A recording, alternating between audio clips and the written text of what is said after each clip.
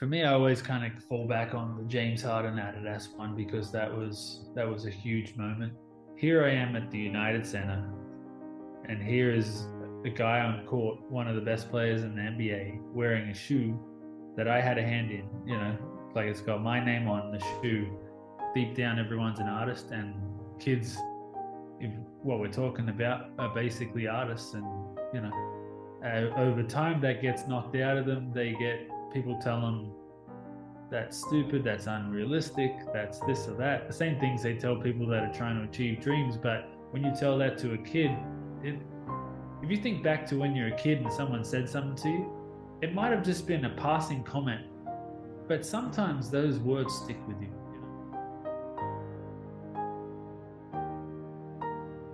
Hey Dan, we've come to the part of the podcast where I ask 5 questions and 5 answers. It's a consistent theme now in the podcast.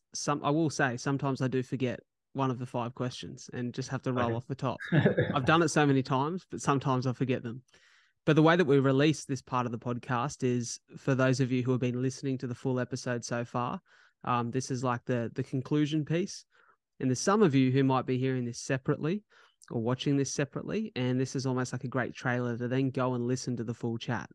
So, Dan, my 5 questions for you begins with the first. And the first is, if you could recommend only one book or podcast to someone listening, what would that be? One book or podcast? That's a tough one. I have many books, but I'm just trying to think.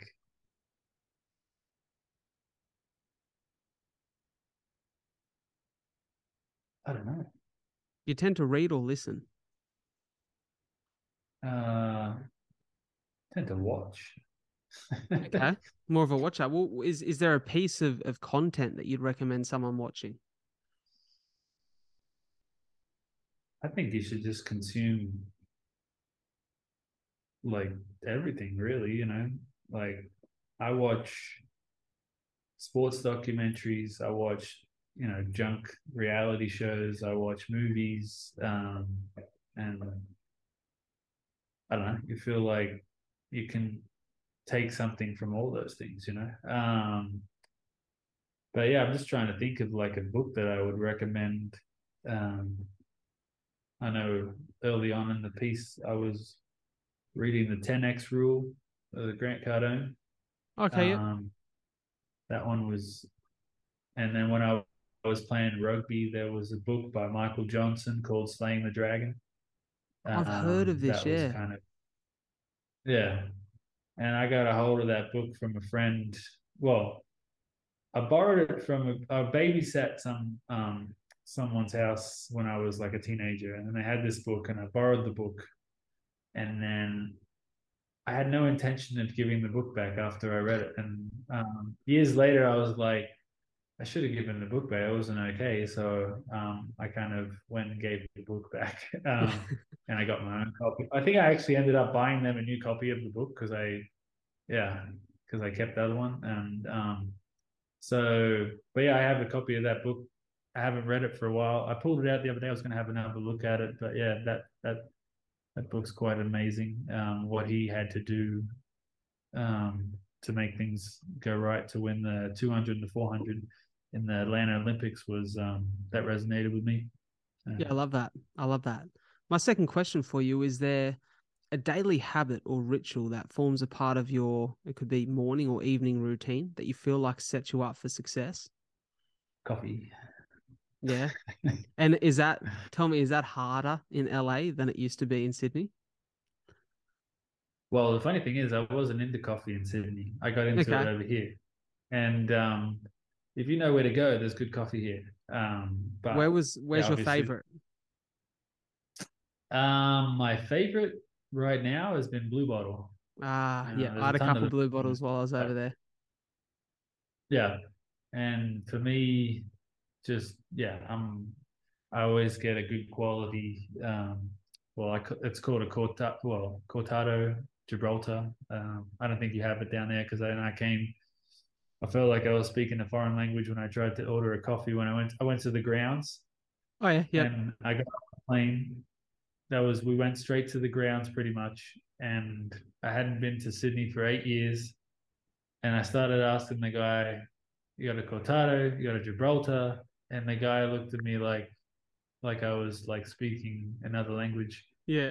And I was like, "I'm sorry, but I feel I'm from here, but I'm not from here, I guess, because I don't really Yeah. know." What? So Yeah. what's a Gibraltar? How would you explain it? Have Is it like a filter brew or? No, it's in between I guess it's bigger than a piccolo, but it's smaller than a flat white. So it's on milk? Yeah, it's espresso on milk. It's like but it's to do with the amount of milk is in the coffee. And I don't like my drink milky. I like it strong coffee. Like I like the taste of coffee. And um the Gibraltar is the size of this shot glass called a Gibraltar glass. And Okay. that is the perfect size of um like of the coffee of the for me the milk to coffee ratio. So yeah. See, maybe I should have spoken to you before I headed over because that sounds very similar to what I'd have back home. But when I went over there, I had a similar experience. I walked up to the counter and I was Milky. like, "Do you have an almond Yeah. magic?" And they're like, There you "What?" go. Magic is exactly what I worked out was the exact size Yeah. coffee that I ordered in Australia. Yeah. So it's And I like learned double that Riz one. shot on 3/4 full. Yeah. Yeah. That was that where did I learn that? I think I That's a learned that Melbourne in thing. Melbourne. Yeah. It's a Melbourne Melbourne thing. has the best coffee. They do have very good coffee. I lived in Melbourne for a year in 2018 while I was working in real estate, and you are very spoilt for choice. Like it's quite good. Yeah. Any place has good coffee. But there's obviously other places have there's better places than others. But I when I went to Melbourne, I was trying to drink decaf for that time, which was stupid. Yeah. But I went to one coffee shop called I think it was called Every Day. It's called Every Day. It's Every in day. the CBD. Okay. They did, and I got a decaf. Like I guess what did I order? I think I got a decaf magic, and you wouldn't even know that thing was decaf. It was so good. So good. Yeah. They're pretty good these Yeah, days. I have to ask, just yeah, to sidebar a little bit here, we're talking about Oz, and you can still sense that there's a passion for home in your voice. Is there ever a yeah. plan to bring something back here to spend a bit of time here as a family, or do you feel like your life and your plans are very much in the US? I mean, I flip flop on that stuff all the time. I'll go through I go through periods where oh yeah, like I want to live everywhere. And my son even said it to me the other day. I said to my wife, I was like, "Would you want to live in Utah?" And then my son's like, "You want to live everywhere?" And I'm like, "I do actually."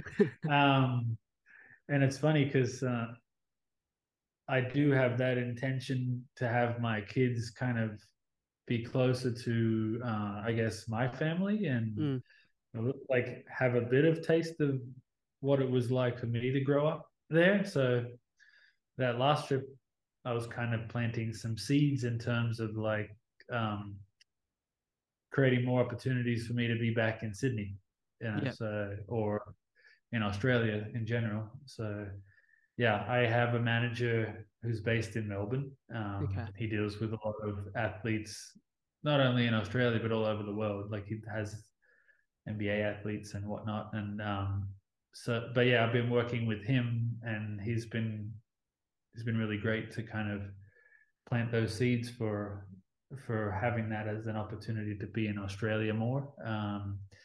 I do like it there. There's some things I don't like, and there's some things that I do like. Yeah, so Yeah. the things that I don't like can be a bit of a deal breaker though for living there full time. What, if you don't mind me asking, what would they be? Two things: taxes and speed cameras, and just it. I just feel like everything is so controlled, Mm, um, it's and I don't know if I didn't go away for 8 years and then come back into maybe not. You don't have to be 8 years, but like I'm used to the way of life I have over here. yeah. So you go away for 8 years, you tend to have a different perspective and see a different thing to somebody who's in it. You know what I mean? Mm, And this isn't. Um, I kind of said this to someone the other day. You put a dog on a leash, and then you take the leash away, he still walks the same distance, Yeah. but he doesn't realize he's doing it, So it's Yeah. kind of like I I didn't realize like how I guess how bad it was in terms of like those things. And I don't necessarily want to say this on a podcast for people to be like, oh, he's just bagging on Australia and whatnot, but you know what I'm talking about though, I right? do, yeah. Man, Yeah, you're preaching to the choir. I just got $600 worth of speeding fines from Canberra. that's my point. That's Cheeky my point. bastards. That and the cameras weren't signposted like Not only that is it cheeky, it's fucking expensive. bloody oath. Like Bloody six hundred oath. dollars. Like how is that worth $600? And on top of that, you got to pay tolls to use every road. You Mm, know, like the cross city tunnel, you go across like 1 mile road. It's like six bucks. And then you yeah. come back, and I think maybe one way you don't have to pay, but I can't remember.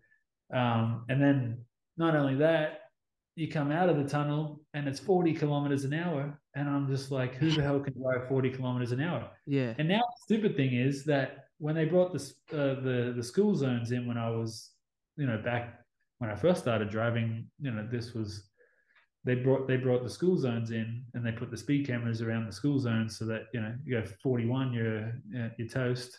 Yeah.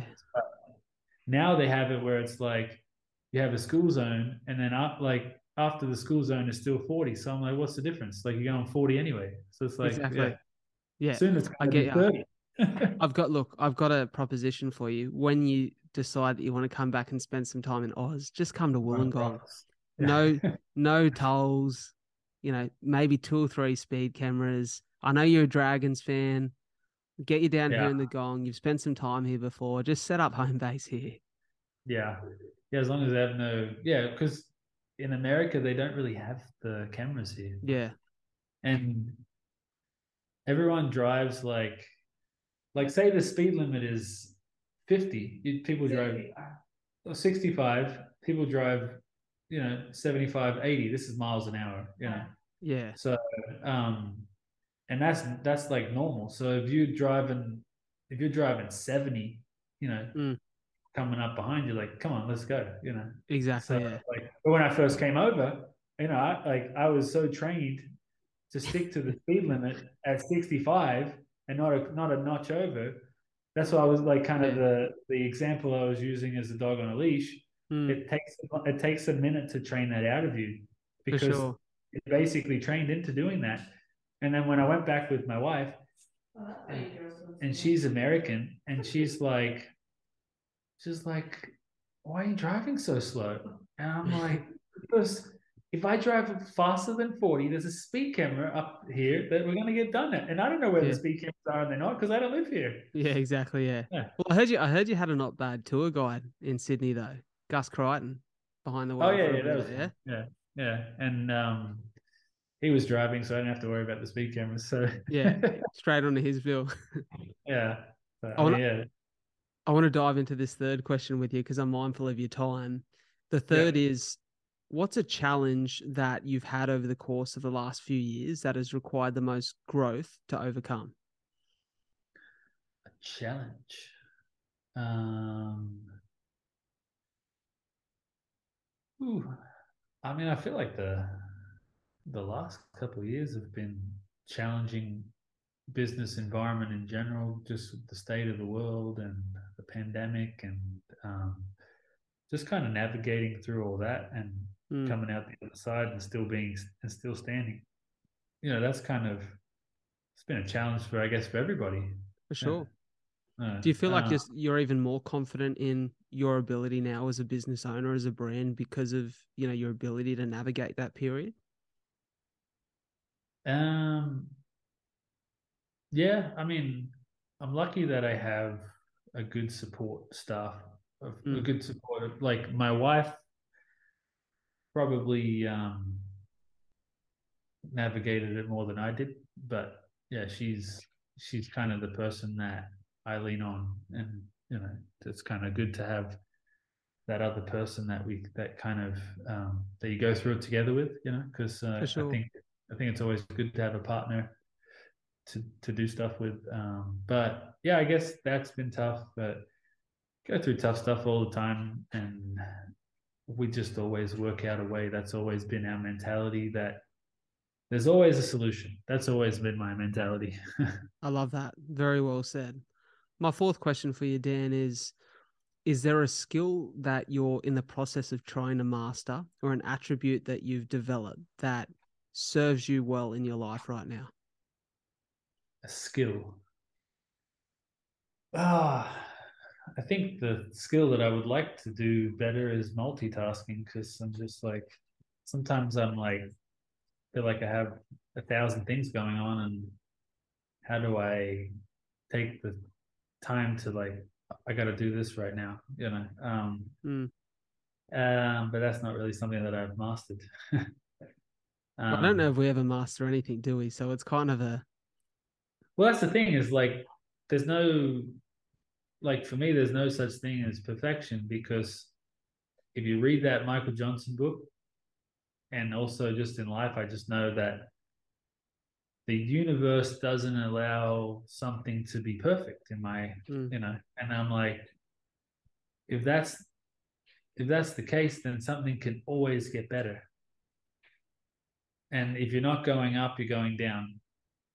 There's not like, you're not like, you either getting better or things are yeah, declining. So you may as well just get better, right? for sure. Um, so yeah, I'm always looking for those little one percenters to improve my work and what I'm doing.